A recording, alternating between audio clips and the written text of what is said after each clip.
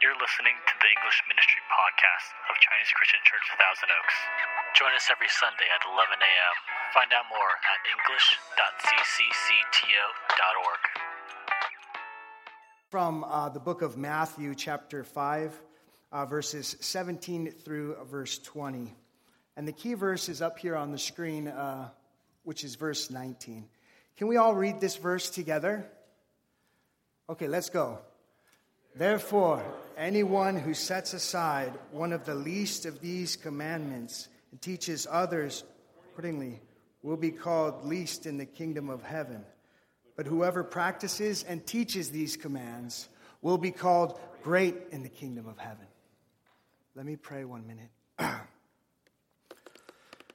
Heavenly Father, thank you, Jesus, for this time to hear your words, Lord.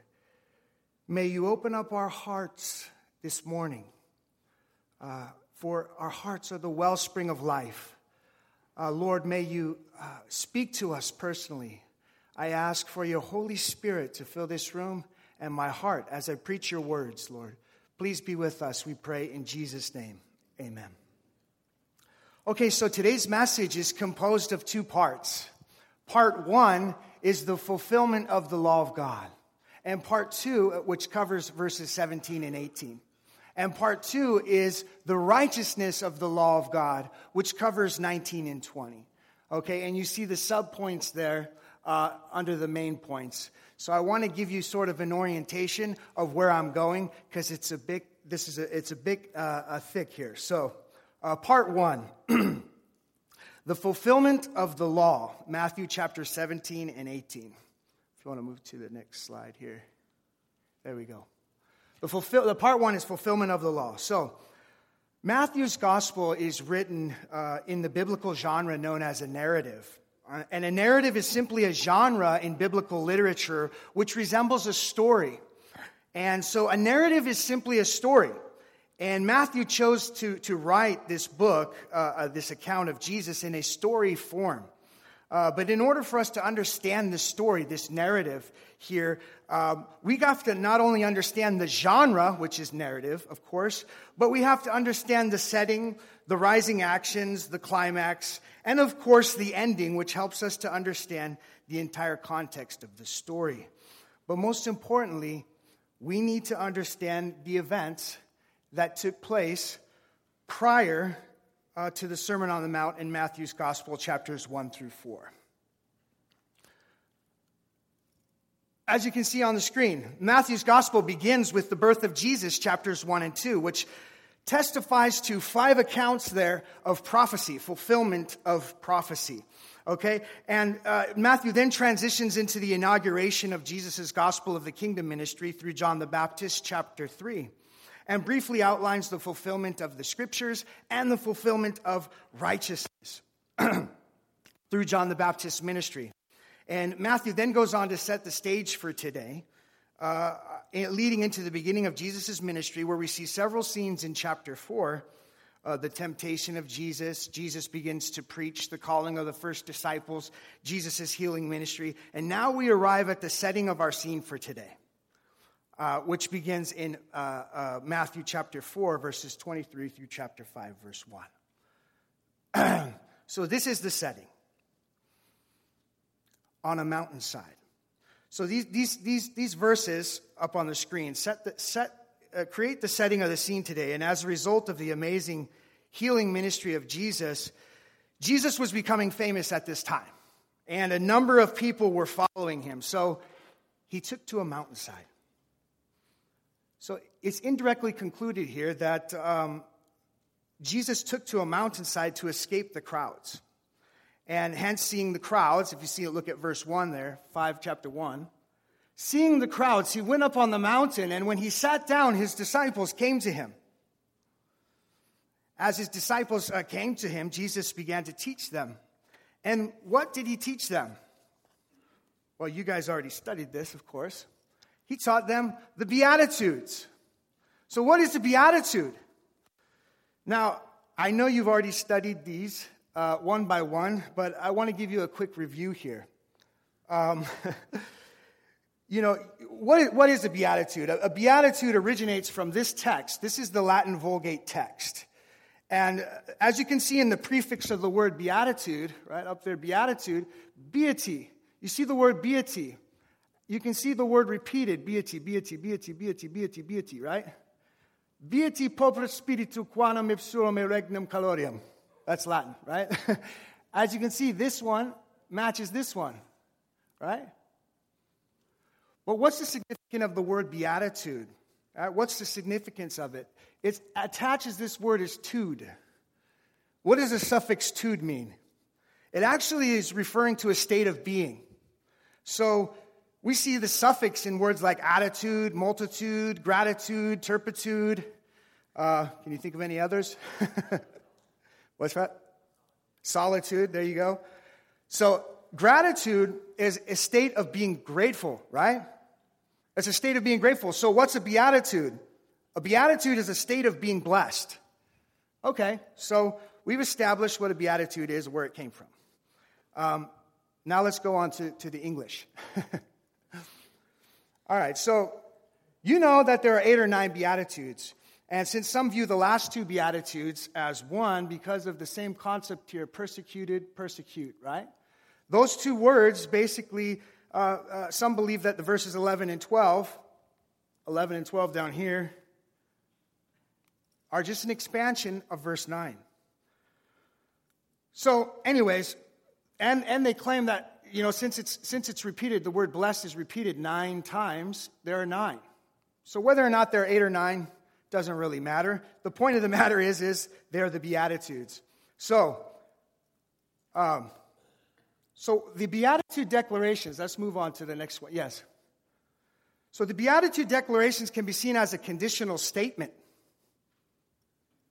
because they're dependent upon the result. They're describing a present state of being. So if you look at the present state of being, these are all blessed. These are all in the present tense. State of being, the poor in spirit, those who mourn, the meek, those who hunger and thirst for righteousness, the merciful, the pure in heart, the peacemakers, those who are persecuted for righteousness' sake. These all describe a present state of being, right?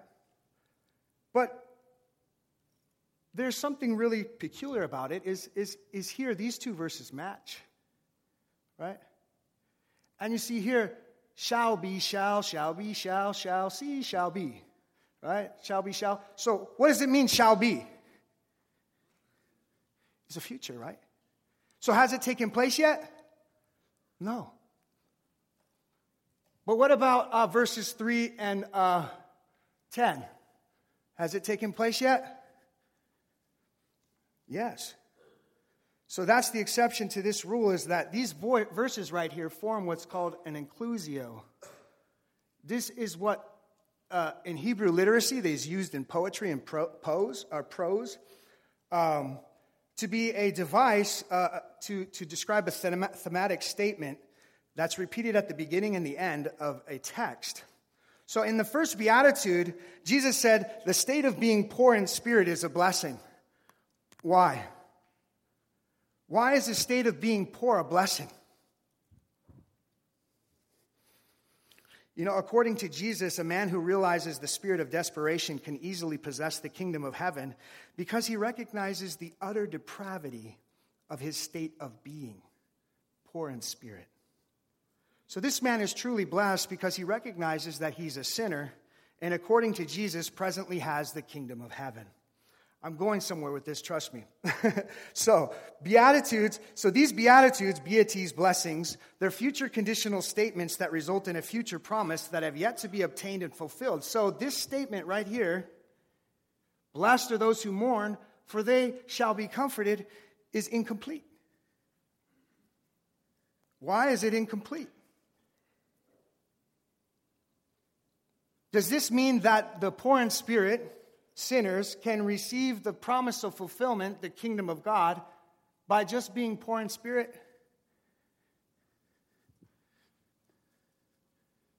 It's a pretty hard one to think about, right? But what we've established is the point is the limitation in the Word of God. Right? Yes, the law of God is perfect, but it has a limitation. Now, don't misunderstand this. Really, really, don't misunderstand this. Don't misunderstand this, because this does not discount the biblical inerrancy. It doesn't discount the infallibility of Scripture, because these doctrines merely prove that the Bible is without error in its original context. It is infallible, meaning it can never be wrong. The Bible is always right. So what is the limitation? Although the law of God establishes the standards of righteousness, they are incomplete without Jesus Christ. Because the law of God is not the element that saves you. It is Jesus Christ who saves you. The law of God cannot save you, but it can lead you to the Savior. The law of God cannot heal you, but it can lead you to the healer. The law of God cannot comfort you, but it can lead you to the Comforter, the Holy Spirit. Because the law of God cannot save us, God sent Jesus Christ to save us. So these righteous requirements might be fulfilled in us. Romans chapter 8, verses 3 and 4 say, "For God has done what the law, weakened by the flesh, could not do." The limitation of the law. By sending his own Son in the likeness of sinful flesh, and for sin, he condemned sin in the flesh in order that the righteous requirement of the law might be fulfilled in us, who walk not according to the flesh, but according to the Spirit. The law of God cannot die for your sin. That's a limitation, right? But only the fulfillment, Jesus Christ, can die for your sin and my sin. And he did die for our sins according to these scriptures. First, Jesus came to fulfill the law of God, not to abolish it. Jesus came to fulfill the law of God, not to destroy it. Do not think that I've come to abolish the law or the prophets. I've not come to abolish them, but to fulfill them. So as you know, the New Testament was written in Greek. So I have up on the screen here the Greek in several English translations. You have the ESV, the KJV, the NASB, the NIV, the NLT, the BNT. These are all basically scriptures, they're translations, except for with the exception of the last one, which is the scriptures, right? So when I prepare for a sermon, I generally compare 5 versions of these texts so I can really grasp what the author is trying to say. If you were at Pepperdine, you probably would have heard about the workshop that the translations follow along a specific spectrum, as you can see here on the screen. Right? The formal equivalents are like a word-for-word translation, right? NASB, KJV, ESV, that's a word-for-word translation. Functional is just getting the idea of what the author is trying to say. And then you have the mediating versions, which are in between. So since we're reading a translation of the scripture, we are really already at a disadvantage because we can't really understand what the author really originally intended to say unless we understand the culture and the language. So I tend to shy away from the functional equivalent because it's really easy to misunderstand the intent of what the author is trying to say. Let me give you an example. Should be on the next one. There you go. So this is a phrasing diagram. Whoa, Greek. So on the left-hand side, you'll see this is exegesis here. So what you do is you separate all the parts of speech, right? There's 8 parts of speech. So you have particles here, you have your conjunctions, you have verbs, you have prepositions, you have adjectives and adverbs. These are nouns. Right here you have pronouns. And that actually should be brown because that's a conjunction. I messed up on that one. But anyways, that's a conjunction. So the point here is I want you to look at these 2 words here. Ilion katalusai. Ilion katalusai. So this is the NRV, the Neil Renzi version. Oops. I actually translated this myself.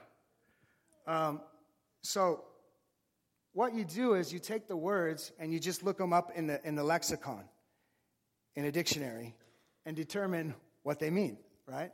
So this word katalusai is repeated in Matthew's Gospel, chapter 26, verse 61, where Jesus refers to himself as destroy this temple and I will raise it again in 3 days.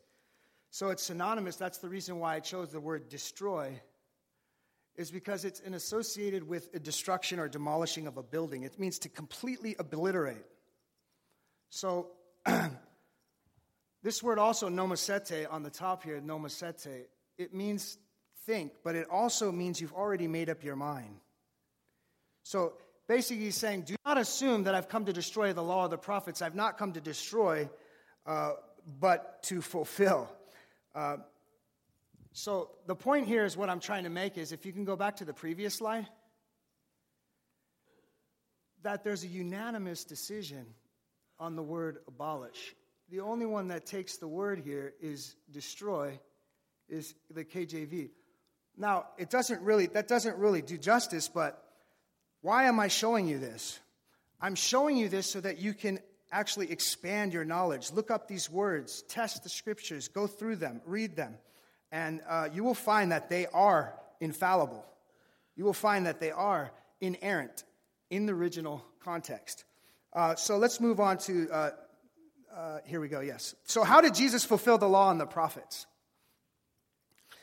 According to Matthew's gospel, Jesus fulfills a number of prophecies in the Bible. And if you read Matthew's gospel, you'll find a thematic progression, not only through the book of Matthew, but just through the first 4 chapters. As you can see, Jesus fulfills numbers of prophecies. And you'll see the common speech in this book is, for this is what was written, for this is what the prophet has written, or this took place to fulfill what the Lord had said through the prophet. So basically, Matthew's gospel aligns itself with Old Testament prophecy from the law and prophets to prove that Jesus came to fulfill the law.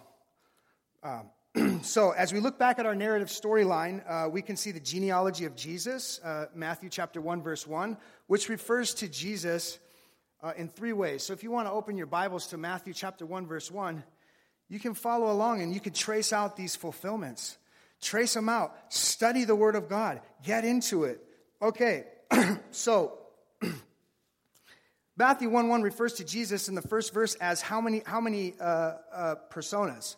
The Messiah, the son of David, the son of Abraham, right? So these conclusions establish Jesus as he's a descendant of Abraham, he's a son of David, and if these conclusions establish that he possesses both the covenantal blessing and the royal lineage of kingship spoken of in the law and the prophets, but also referred to as the promised Messiah. Okay, so moving right along. There are 7 more prophecy fulfillments in the first 4 chapters of Matthew's gospel. So let's go through them one by one. Look at here, Matthew 1:1, Matthew 1, 22, 23, Matthew 2, Matthew 2, Matthew 2, Matthew 3, Matthew 3, Matthew 4. So you can see just in the first chapters, he's coming to fulfill prophecy, right? So let's go to the first one. Jesus, you can click to the next one. Yeah. Jesus fulfills Isaiah's prophecy of his virgin birth. So how do we know that Jesus was born by a virgin? It was written about in the book of Isaiah, the birth of Jesus, 737, 690 BC, before Jesus was born. Jesus fulfills Micah's prophecy of his birthplace in Bethlehem. Prophecy, Micah chapter 5, verses 2 through 6. Fulfillment, for so it is written by the prophet, 2, 3 through 6 ESV. The location of Jesus' birth was written in Micah around 737, 690 BC, before the birth of Jesus took place. Let's go to the next one. Jesus fulfills Hosea's prophecy of his escape to Egypt. Prophecy, Hosea. Fulfillment. This was to fulfill what the Lord had spoken by the prophet. Chapter 2, verses 14 through 15. The departure of Joseph, Mary, and Jesus to Egypt to escape the king's edict was spoken of by the prophet Hosea before Joseph, Mary, and Jesus had even thought of escaping to Egypt. Okay, let's go to the next one. Jesus fulfills Jeremiah's prophecy of Herod's edict to kill all boys in Bethlehem who were 2 years old and under.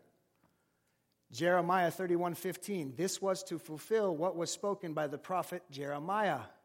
You see the same words here. The king's edict was spoken by the prophet Jeremiah around 627, 580 BC, before the edict had even been considered. Let's go to the next one. Jesus fulfills Isaiah's prophecy of John the Baptist preaching. Prophecy, Isaiah 40. For this was spoken of by the prophet Isaiah. The confirmation and preaching of John the Baptist's ministry was spoken of by the prophet Isaiah before John the Baptist came preaching. Jesus fulfills righteousness through baptism. Although not a prophecy, Jesus fulfills all righteousness by being baptized by John the Baptist. Although not needed, the act of baptism accomplishes conversion and purification of sins and endorses John's message, repent, for the kingdom of heaven is near. Jesus fulfills Isaiah's prophecy at the beginning of his preaching in Galilee. The prophecy was written in Isaiah 9, so that what was spoken by the prophet Isaiah might be fulfilled. The confirmation and preaching of Jesus' ministry started first in Galilee, was spoken of before Jesus came preaching. Wow. Those are a lot of prophecies, right? So all of these prophecies are fulfilled through the birth, ministry, and preaching of Jesus Christ just the first 4 chapters of the Scripture.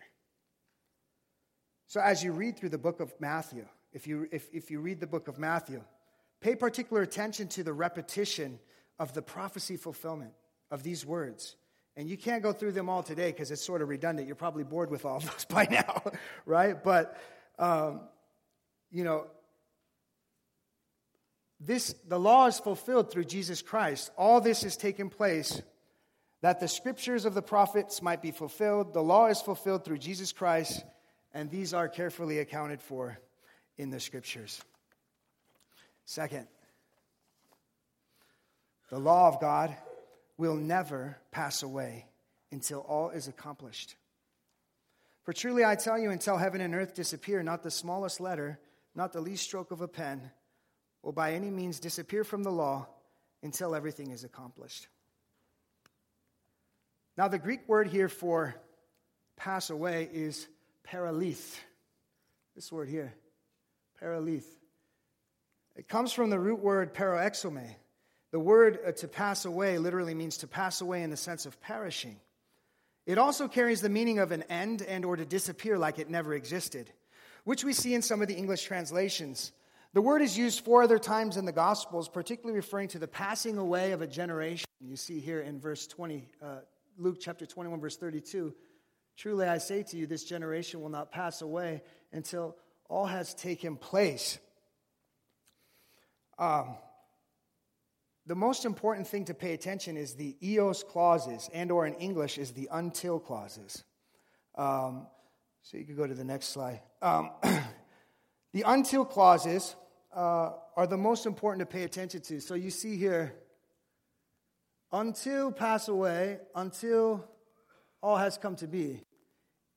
Eos on panton genotai, eos on paralith o oranon.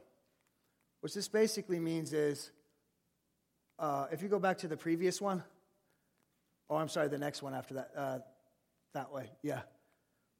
You see this clause, eos on paralith o, and this one here. These are the most important to pay attention to because heaven and earth, what Jesus is saying is heaven and earth indirectly are going to pass away. Jesus said until heaven and earth disappear and until everything is accomplished, the word of God will not disappear. So these 2 clauses have a synonymous relationship because they indicate a time period of when these events will take place. So what Jesus is saying indirectly is that the present heaven and earth are going to pass away. And even though the heaven and the earth pass away, the law of God will remain. And these two, the law of God will remain. Until all is accomplished, right? Until all is accomplished. So, what did Jesus mean by until all is accomplished? Was Jesus referring to his death and resurrection, or was he referring to the complete consummation of the will of God? That one is still in debate. But the main point here is clear. All has not been accomplished yet, since the heaven and earth are still here. Therefore, the law of God remains intact, so we are to continue to preach it. Matthew chapter 24, verse 35 says, "Heaven and earth will pass away, but my words will not pass away. The grass withers, the flowers fades, but the word of God will stand forever. All flesh is like grass, and all its glory is like the flower of grass. The grass withers and the flowers fall, but the word of the Lord remains forever." And this word is the good news that was preached to you. So Jesus came to fulfill the law, and the law of God will never pass away until all is accomplished. Part 2, the righteousness of the law of God, verses 19 and 20. Third point, the righteousness of the law of God is to be practiced and taught. The righteousness of the law of God is to be practiced and taught. So let's go ahead and read this key verse again together. Okay, let's go. "Therefore, anyone who sets aside one of the least of these commands and teaches others accordingly will be called least in the kingdom of heaven. But whoever practices and teaches these commands will be called great in the kingdom of heaven." So, the Greek word here for set aside is lousē. And it carries a number of definitions, as you can see from the Greek lexicon here. If you can see here, the Greek lexicon here on the screen. You have 3 definitions of this word, lousē, right? It's also used in the context of, are you bound to a wife? Do not seek to be loosed. Are you loose from a wife? Do not seek a wife. The same word is used there, to unbind, to take away the legal obligation. So that's what Jesus is trying to say. Is whoever tries to take away the legal obligation of the law is lesser in the kingdom of heaven. So as we look at our beloved translators, you will notice from the translations, if you go to the next one, that there's a widespread variation in the word translation for the word lousō. Relaxes, shall break, annuls, sets aside. Here's the word here, lousē. So we're confused, right? It obscures Jesus' thought, but what Jesus was trying to make, the point Jesus was trying to make is very clear. It's very simple. Let's take a look at the Greek. The verses are the verbs are the most telling in this one. Okay, luso didakte, chlesatai, poises didakte, chlesatai. These 2 words are the same, right? If you look here in English, shall be called, shall be called. These 2 words, didakte, didakte, teach, they're the same here. Poises, does. Luso, loosen. Whoever if then shall loosen these commands, the lesser, and teaches thus the man, the lesser shall be called in the kingdom of heaven. You can see this in te basile ton oropon. These 2 are the same. What's my point here? You either do them and teach them, or you don't do them and teach them. Do them and teach them, or don't do them and teach them, determines whether or not you are great in the kingdom of heaven. So you are only great if you practice and teach the word of God. But if you just teach the word of God and you don't do them, what does that make you? That makes us a bunch of hypocrites. A lesser man. You will be in the kingdom of heaven. But you're still in the kingdom of heaven, right? Wrong. Jesus closed that loophole in the next verse. You will never enter the kingdom of heaven. Why was that such a strict teaching? Is that possible? Jesus came to fulfill the law, not only in the sense of fulfilling the prophecies in the Scripture, but in preaching and teaching the righteousness through his ministry, he became the greatest in the kingdom of heaven. When Jesus taught, he practiced what he taught, and he didn't teach it and not do it himself. He was perfect in practicing and teaching the law of God and set the perfect example of how you and I should consider the law of God. And a great example of that is when Jesus fulfills the righteousness when he's baptized by John the Baptist. John the Baptist is preaching a baptism of repentance. If Jesus does not practice baptism, perhaps he's above the law. He's greater than the law. He doesn't need to be baptized. Even John tried to prevent him, but even though Jesus didn't need the baptism, Jesus was baptized. He says here, let it be so now, for thus is fitting for us to fulfill all righteousness. On the other hand, there were those who taught the law of God, but did not practice what they taught, and therefore compromised the word of God and lessened the commands of God. One example is in Matthew chapter 15, verse 1. Matthew chapter 15, 1 through 20. In this example, the Pharisees and the teachers of the law, they lessened the commands of God for the sake of their own tradition. And how did they do it? Well, then some of the Pharisees and teachers of the law came to Jesus from Jerusalem and asked, why do your disciples break the tradition of the elders? They don't wash their hands before they eat.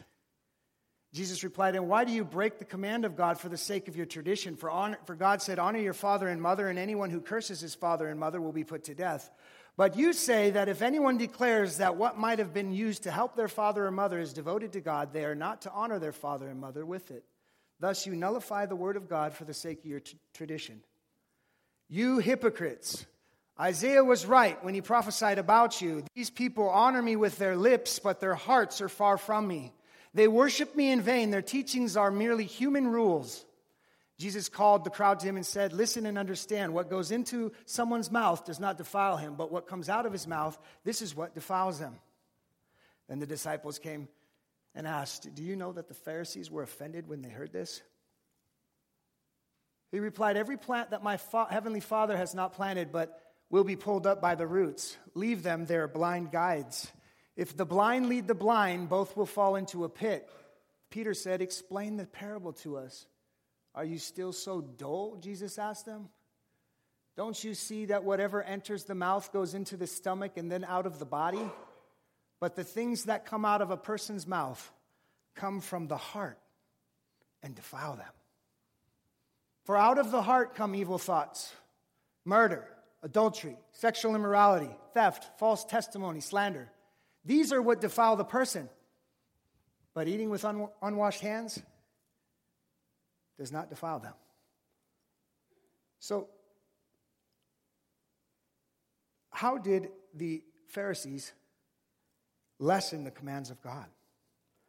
The tradition of the Pharisee was that each one made a formal vow of dedication of themselves to God and to the sport of the temple. Today, this vow can be compared to the Roman Catholic Church vow, in which Catholic priests make a vow of celibacy, which exempts priests from marriage in order to be dedicated to the church. And at the time, the Pharisees considered anyone who breaks this vow of dedication to God and to the temple as violating the tradition and committing a serious sin. It's actually referred to as Corban, right? In addition, they were using the dedication of their lives to serve God as a means to escape the obligations to care for their own parents in their old age. So, while dedication to the church of God and the church is honorable, if it violates the word of God, is it still honorable? The defilement is when you teach others to honor your father and mother, and yet you violate that very command when you say to your own mother and father, I don't need to take care of you in your old age because I'm dedicated to serve God.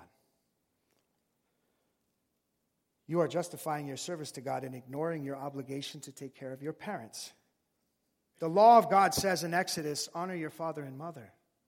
It doesn't say abandon them and be devoted to God.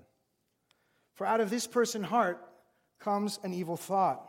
And then when this evil thought is spoken, this person has just defiled themselves. So evil thoughts, according to Scripture, do not originate in your mind. They come from your heart first. For out of the heart come evil thoughts. But the Bible speaks that even though these men practiced all these commands, they were so full of wickedness and greed that they couldn't even honor their own father and mother. So how is it possible to teach the law of God while at the same time dishonor your parents? So it is possible to teach the law and yet still be full of sin. Jesus completes all righteousness. Fourth, the standards of righteousness in the law of God. Matthew chapter 5, verse 20. For I tell you that unless your righteousness surpasses that of the Pharisees and the teachers of the law, you will certainly not enter the kingdom of heaven. So the Pharisees and teachers of the law had taken away the authority of the law of God by teaching the word of God and not practicing it. Even though they were the religious leaders and scholars and teachers of the law of God, they didn't practice what they taught. So Jesus specifically challenges the disciple. He warns them that this type of righteousness is not really worthy of the kingdom of heaven. That the righteousness of the Pharisees was not true righteousness because they didn't practice what they taught. Jesus practiced what he taught even though he didn't have to. Jesus personalized the term, your righteousness. Right? He says, unless your righteousness surpasses that of the Pharisees and the teachers of the law, you will certainly not enter the kingdom of heaven. So Jesus is personalizing the term your righteousness to refer to the righteousness of which these disciples would later be judged for. Since Jesus says you will certainly not enter the kingdom of heaven unless your righteousness surpasses that of the Pharisees. Well, then entering the kingdom of heaven should be easy, right? They just lowered the standard for us. All they had to do to beat the Pharisees was to actually practice what they taught.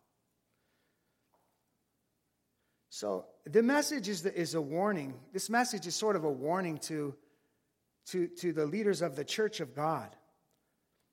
Jesus would entrust his disciples with the ministry of teaching the word of God. Matthew's gospel even ends with the Great Commission. Therefore go and make disciples of all nations, baptizing them in the name of the Father and of the Son and of the Holy Spirit, and teaching them to obey everything I've commanded you, and surely I am with you always to the very end of the age. The teaching ministry of Jesus is extremely important because it involves the reputation of the church, that those who teach loosely shall be called less, and those who teach with authority shall be called great. The ingredient that sets these two apart is, as we looked in that verse, is both of them taught, right? Didacte. You learned didacte, right? Both of them taught. But one of them did it. One of them practiced what they preached. That's what sets you apart as a Christian. To exemplify this type of righteousness, you preach it, but do you do it?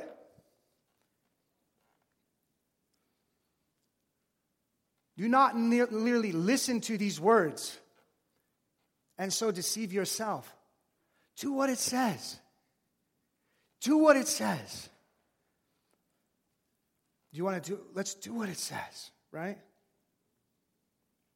So it's kind of a hard message. This is a really hard message. Wow, it's like fulfillment of the law. Your first time preaching, preach the fulfillment of the law of God. But if you move on to the next one, I believe the Lord God wants our heart in practicing these commands, not because we must, but because we love God. Do we love God? If we love God, right, by this we know that we love the children of God. When we love God, we obey His commands. For this is the love of God, that we keep His commandments. And His commandments are not burdensome. For everyone who has been born of God overcomes the world. And this is the victory that overcomes the world. So today's teaching is fairly simple. It's fairly simple, right? Don't loosen the Word of God by not doing it. Do what it says, right? If you put up on the screen the last verse. Today, the message is, do what it says, right? Do not merely listen to the Word and so deceive yourselves. Let's do what it says. And we can change our culture, our church, right? But if we just focus on doing the Word of God ourselves. Let's pray. Heavenly Father, thank you, Lord Jesus, that you came to fulfill these laws. You wrote them for us so that we would not sin. So that we could, Lord, have a relationship with you. Thank you, Jesus, that you died on the cross for our sins according to these scriptures, Lord. You have fulfilled complete righteousness. Oh, Lord, let us be Christians like this. Let us be the ones who actually display this righteousness to the world,